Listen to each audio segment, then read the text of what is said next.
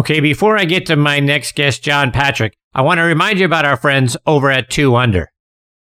2 Under men's performance briefs have just released their new Spring and Summer 22 collections with fun, new, and exciting prints like the Freedom 2 and 3, Santa Fe, Tigers, Zebras, and Duckies. And their new exclusive Folds of Honor collection where they donate 20% of all Folds of Honor sales proceeds to that cause.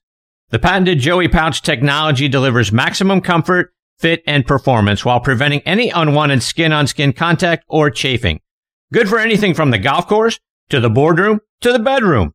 You can find these 2 Under performance briefs in over 4,000 golf pro shops nationwide, all Shield Sports stores, all PGA Tour superstores, Golf Galaxy, Dillard's, and other fine retailers near you. You can also order them online at 2under.com. That's the number 2, UNDR.com. 2 Under, performance in your pants. Use code NEXTTEE20, that's NXTTEE20 for a 20% discount on the 2 Under website.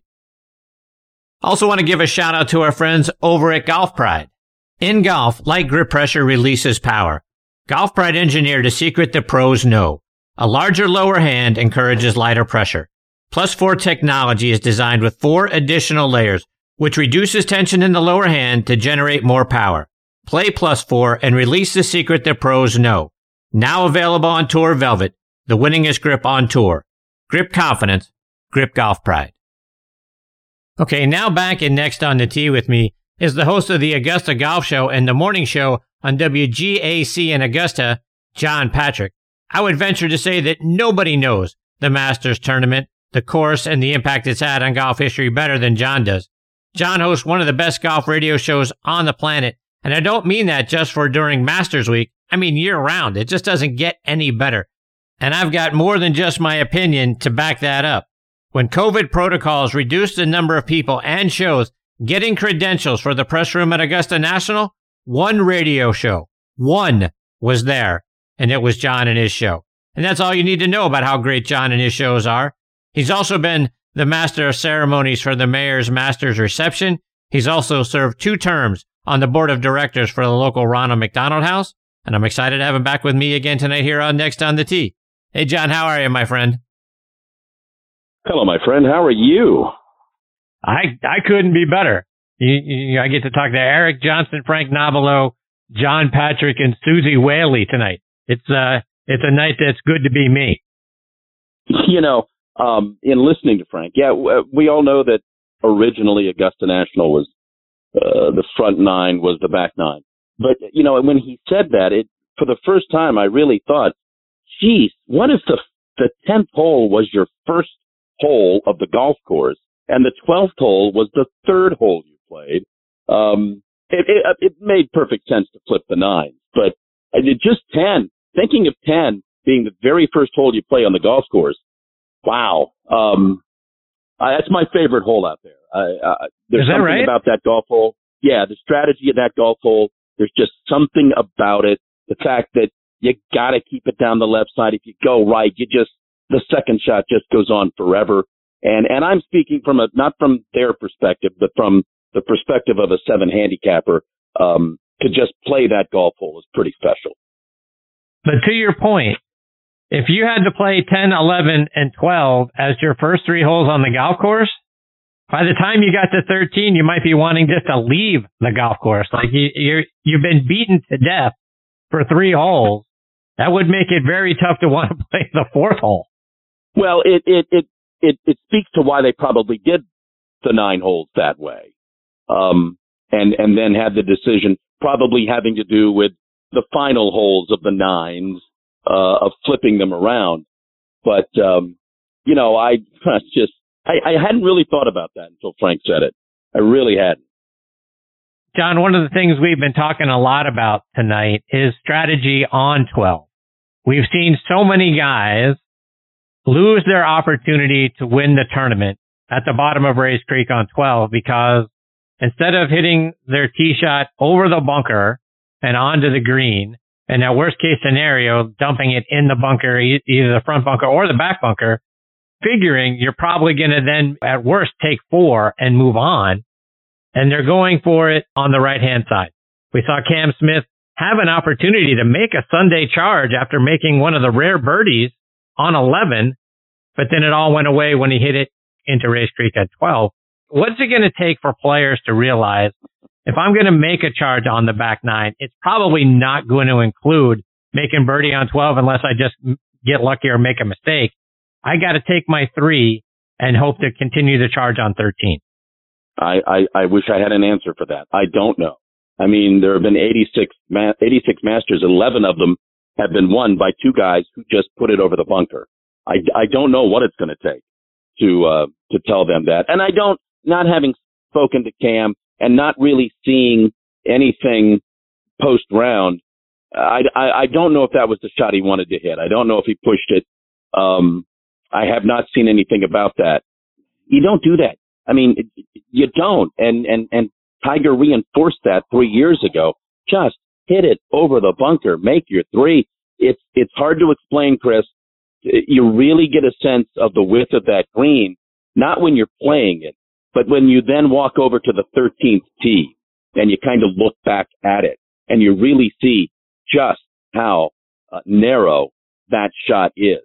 Again, and here's the other thing about it, and you don't really hear a whole lot about that. It's the green on the golf course with the least amount of grass. Where it is, where it's positioned in those trees. It just always isn't the fullest green you're going to play. I don't know why they don't hit it over the bunker. I truly don't. I understand why Scotty did what Scotty did because Cam did what he did, but and Scotty got a great break. I don't have an answer for that. I wish I did. I don't know why on Sunday. You're right. You're not just make your 3 and go play 13 and 15. Right. John, we saw Tiger grind it out for 4 rounds, and to me, the fact that he shot 71 on Thursday and made the cut was a win. But we know Tiger isn't out there playing ceremonial golf, just glad to make cuts and stuff like that. What do you think he walks away from the experience? Obviously struggling on the weekend. Was it too soon? Does he take anything from that? What do you think he walks away with? You know, I always thought through this process that he would do all that he could to come back and play here one more time. If he didn't play anywhere else, he was going to try to play here one more time. And essentially, Chris, that's what he did. Now, we got all caught up in how well he would play and what he would do. And even him saying, and the guys with whom he played in practice rounds, he's hitting it really good. He could contend here if he could get through the 72 holes. What I thought I saw was a guy who hurt more and more each day. I thought he kind of was manufacturing a swing. I thought it was interesting that, it was a lot for him to get to 8 in 2. As I watched him hit T-balls with his playing partners with Joaquin, he was kind of always behind Joaquin, but again, he's 46 years old. I didn't get a sense of a contender. I didn't get a sense. Maybe it was too soon, but, something in him, he wanted to do it. I would not be surprised if he does not play in the PGA, if he does not play in the U.S. Open, and he goes to St. Andrews for the 150. It wouldn't surprise me at all, because frankly, at the beginning of the year, if he were going to play again, that's how I saw him playing. I saw him coming back at St. Andrews. John, Augusta National has added length on some of the holes this past year. They added 15 yards to 11. So it was playing 520 now as a par 4 with some trees removed down the right-hand side. They added 20 yards to the 15th hole. This was the first time there were no eagles made on that hole since 1965. They added 13 yards to 18. Do you think the added yardage made the course play the way they wanted it to play? Was it good yardage? Was it bad yardage? I think that was a question we were asking in the media center on Sunday when nobody was making an eagle. Was this what they wanted? Was this what they wanted to have happen on Sunday? No one making an eagle on 15. Was this what they wanted? I did hear a couple of the golfers say, as far as 11 was concerned, they would like to see them lengthen that tee so that they could vary the yardage depending on the conditions. You can't underestimate what Saturday was like. Saturday was brutal. Saturday was nasty. So, at the end, Scotty shot 10 under, but frankly, Scotty shot 12 under. So Scotty shot, 3 under each day. I think they liked that. I think, and I do think, to their credit, that the changes on 11 and 15, not so much 18, on 11 and 15, did make a difference. You just saw more players, hitting third shots on 15. You saw how tough 11 played. There were even, I thought, more people hitting third shots on 13. And that's kind of the next hole in the crosshairs. I think Fred Ridley is really, really reluctant to do anything to 13. I just think he thinks that's so iconic. He can fickle with 11 there a little bit, but you don't mess with 12. You don't mess with 13. And I wondered how they viewed how 13 played this year. Did it satisfy them enough? Sure. A lot of people got on the green in 2, but a lot of people, were hitting third shots or off to the right. I've always been an advocate on that hole of moving the tee down a little bit and to the left, forcing those guys to hit that tee shot out to the right. I do think even that kind of distance changing made a difference this year, although it would have been interesting had Saturday been a typical day. John, you say don't mess with 13, but a few years ago, right, they bought the 10th hole from Augusta Country Club, and I think everyone sort of thought the next thing that was going to happen is they bought that land for a purpose. They're going to lengthen 13. They're going to move the tee back, but nothing has happened over those years since they bought it. What's the purpose of buying up that land other than moving the tee back? They bought that land for infrastructure. They had a medical incident at 11 a few years ago, and they realized they could not get emergency personnel out to 11. So they bought that land as an infrastructure. They now are able to move all around the golf course, even back behind 11 green and 12 and 13 tee, so they can have access to that part of the golf course at a moment's notice. Doesn't mean they won't move 13. They can do that. But that was not the reason they bought all that land. Okay. John, with respect to 18, I've never seen so many players hit it in the trees, either down the left or down the right side of the fairway, as I saw this year. I mean, that tee shot was already, to me, one of the most intimidating that I've ever seen on tour, with the tree branches hanging over the fairway. The chute is very narrow that you have to drive the ball through. Now you move that tee back 13 yards. Now it's even more narrow to get down that chute. What are your thoughts about what they did to 18? Well, just keep in mind, just because they move a tee back 13 yards doesn't mean they use all of those yards.